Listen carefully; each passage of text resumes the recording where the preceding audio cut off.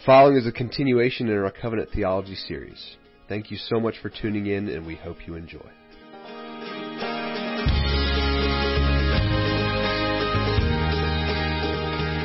All right, tonight we are going to be going through the covenant that God made with David. Let's pray. Heavenly Father, we thank you for this evening, Lord. As we look at your King, King David in the Old Testament, we ask that you would bless us as we seek to understand what it means to serve a king and what it means to have a king. And ultimately that king is Jesus. And we ask that we would praise him and glorify him and give him the worth that he deserves because he is our king. We pray this in Jesus' name. Amen. All right. Have you all ever read The Emperor's New Clothes? This is an old folk tale by Danish author Hans Christian Andersen. And it tells the story of this emperor who thought very highly of himself. All he cared about was his image. All he cared about was what people thought of him. And he was all about the clothing that he wore. So he would constantly be wearing these, luxurious things. This emperor, again, has this fascination with clothing. He's obsessed with image. To take advantage of this, there's these two con men that showed up to his city and pretended to be weavers, pretending that they could make him some special clothing. But what happened was, the emperor would send his servants to go check on the progress of these articles of clothing, and they didn't see anything on the looms. And the reason they didn't see anything was because there was nothing there. They were so scared of looking foolish to the emperor that they just assumed, well, we'll just go back and tell him that everything looks great. So they go back and they tell him it looks fantastic. And the emperor finally, he's like, I want to wear these new clothes. He shows up. And again, his subjects are so scared to tell him the truth that they just pretend and they go along with the ruse. So what does he do? He strips down and he puts on these new clothes and he sets up a parade to go throughout the town. And again, the town people, they were also too scared to tell the emperor the truth. So they were, oh, look at his wonderful clothes. Until a small child broke the news that the emperor is naked. Okay? It's a folktale. It's meant to teach us a lesson. And that lesson is about pride and humility. In the end, the emperor, he thinks he's something and he's not. He thinks people are admiring him when in fact he just looks foolish. And the reason he looks foolish is because he was only thinking about himself. He was so prideful. So when we get to our content tonight, we get a king. Okay? We get probably the best example of a good king in the Old Testament. In the history of Israel, in the history of Judah, you can go and read 1st and 2nd Kings, you can go and read 1st and 2nd Chronicles. It's a hot mess because those kings are constantly making terrible decisions. They're constantly bringing people away from God. They're constantly seeking idols and worshiping idols. But we have a good king here. And this good King David is actually serving as just a small picture of the king that we have in Christ. So before we get there, I want to read 1 Samuel 8:4-5. And this is before there were kings. The people go to Samuel and they desperately want someone to lead them. And this is what it says. Then all the elders of Israel gathered together and came to Samuel at Ramah and said to him, Behold, you are old and your sons do not walk in your ways. Now appoint for us a king to judge us like all the nations. They didn't know what they were getting themselves into because again, they would get all these really, really bad kings. There were a few good ones sprinkled in there, but overall, it was just, like I said, it was a hot mess.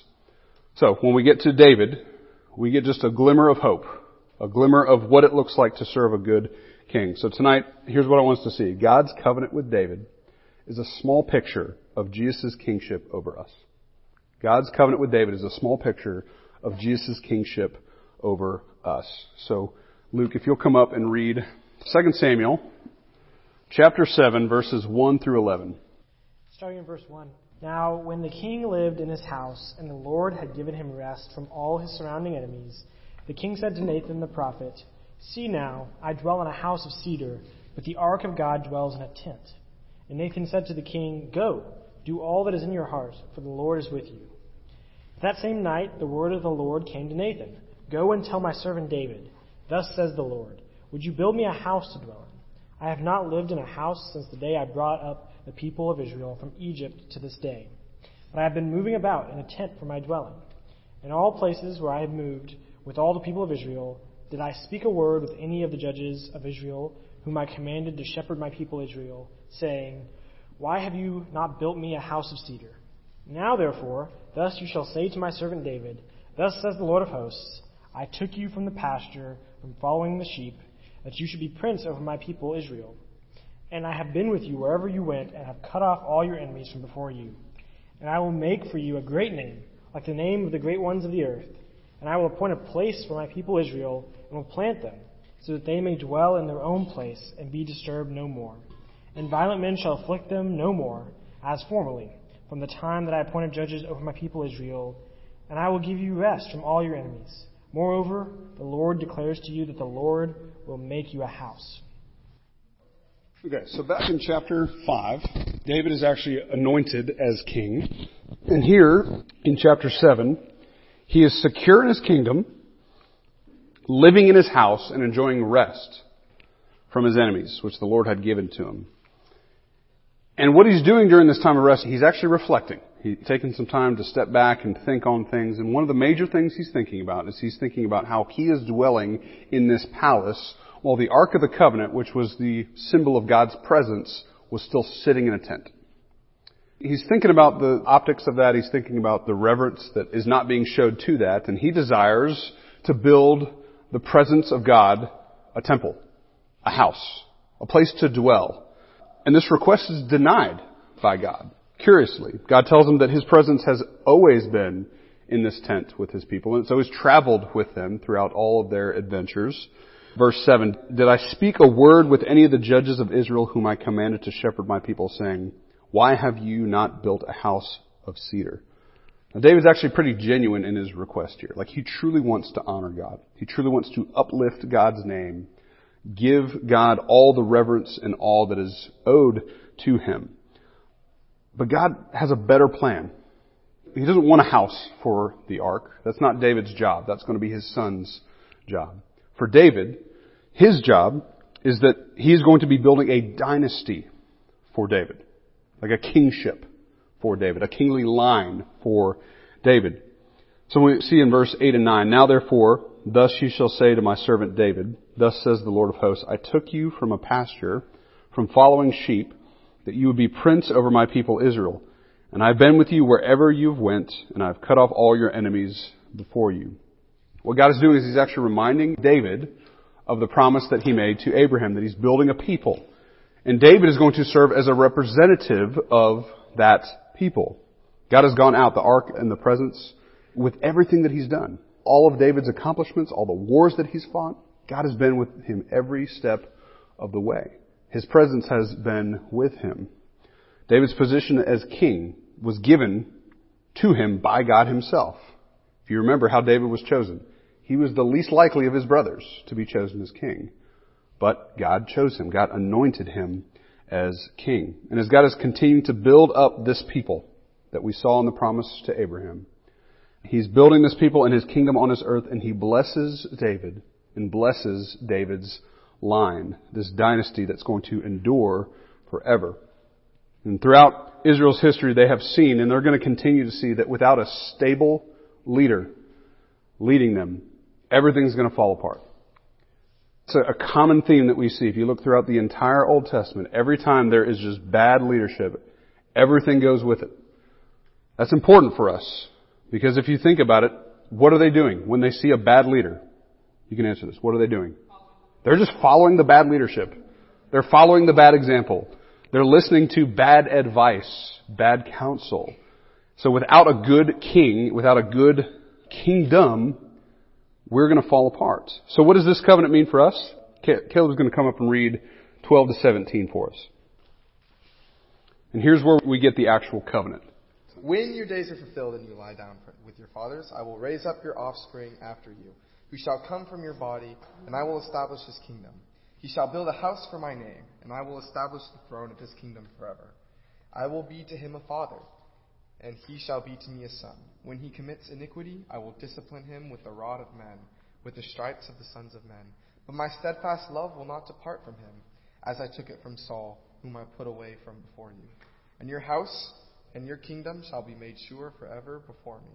Your throne shall be established forever. In accordance with all these words, and in accordance with all this vision, Nathan spoke to David. So notice that this covenant with David is going to be fulfilled after David's gone.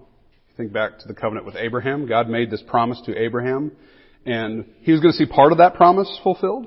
But the real thrust of that promise, the real recipients of that promise would be those that would experience it much, much later. And here is kind of the same thing. He's promising this kingly line to David, but we're not going to see the fullest extent of this until we get to Christ himself. Okay? He says, I will raise up your offspring after you, and who shall come from your body, and I will establish his kingdom. David was a warrior. He endured many wars. He fought in many wars. He was a man of war. His son, Solomon, was known for being a peacekeeper. So what God is doing here is he's actually saying, I'm reserving this building of this temple for someone who is going to live in peace. So Solomon is the one that actually gets to build the temple, but it's all going to be through David's line. And there's this promise that's going to continue through David's line. When we get to Luke chapter 1, we're going to see just how this is fulfilled in Jesus. But there's this promise that he's going to build this dynasty through David's line. So what this means for you and me, if we think about this covenant, what this means for you and me is that this covenant, as one writer says, it establishes a father-son relationship between God and his people. Like a king and his subjects with us. He is our king, we are his people. And because he is a good king, because he is a faithful king, because he is perfect and wonderful in every way, we're following a good king. Unlike the Israelites, unlike the people of Judah who were following bad kings and paid the penalty for that because they made bad decisions, we get to follow a good king, and we get to grow in relationship with that good king. So the terms of this covenant are that the kings must be faithful to God. Now, as always, they're going to fail. A lot of them did. A lot of these kings did like atrocious, awful, awful things. God made it very clear. These are my expectations, and they just took that and just said, you know what? We're going to do the opposite. Okay? Some brought calf worship, like the golden calf worship back. Some worshipped all sorts of idols and fake gods. They're going to fail. But what God is saying is, again, with all of these covenants, and we've been saying this all semester, who bears the full brunt of the responsibilities of these covenants? God does. It's on God here. Okay? Yes, they are to be faithful. Yes, they are to hold fast to the truths of what God has been teaching them. But what he's saying is, I'm going to hold this line. I'm going to hold this kingly line. I'm going to preserve this kingly line. This kingdom is mine, is what he's saying through this covenant. He promises this enduring dynasty. And again, this means that the covenant falls on him, not on David. As good as David was, he still made quite a few mistakes. But God loved him, and God preserved him. He's not going to remove his commitment to David's line like he removed his commitment to Saul. This ultimate fulfillment of this promise is to redeem a people for himself. So I hope you see where we're going here.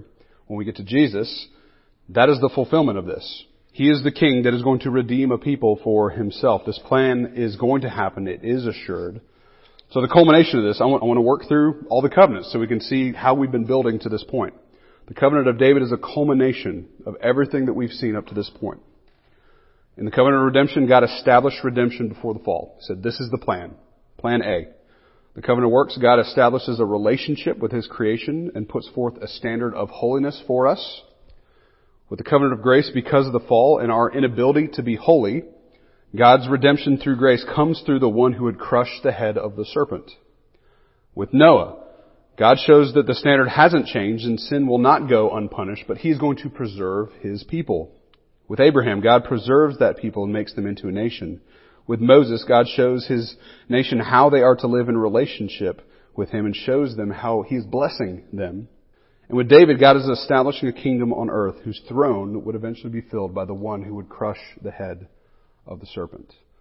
So I hope you see how all these are connected, how they're deeply, deeply connected. Okay.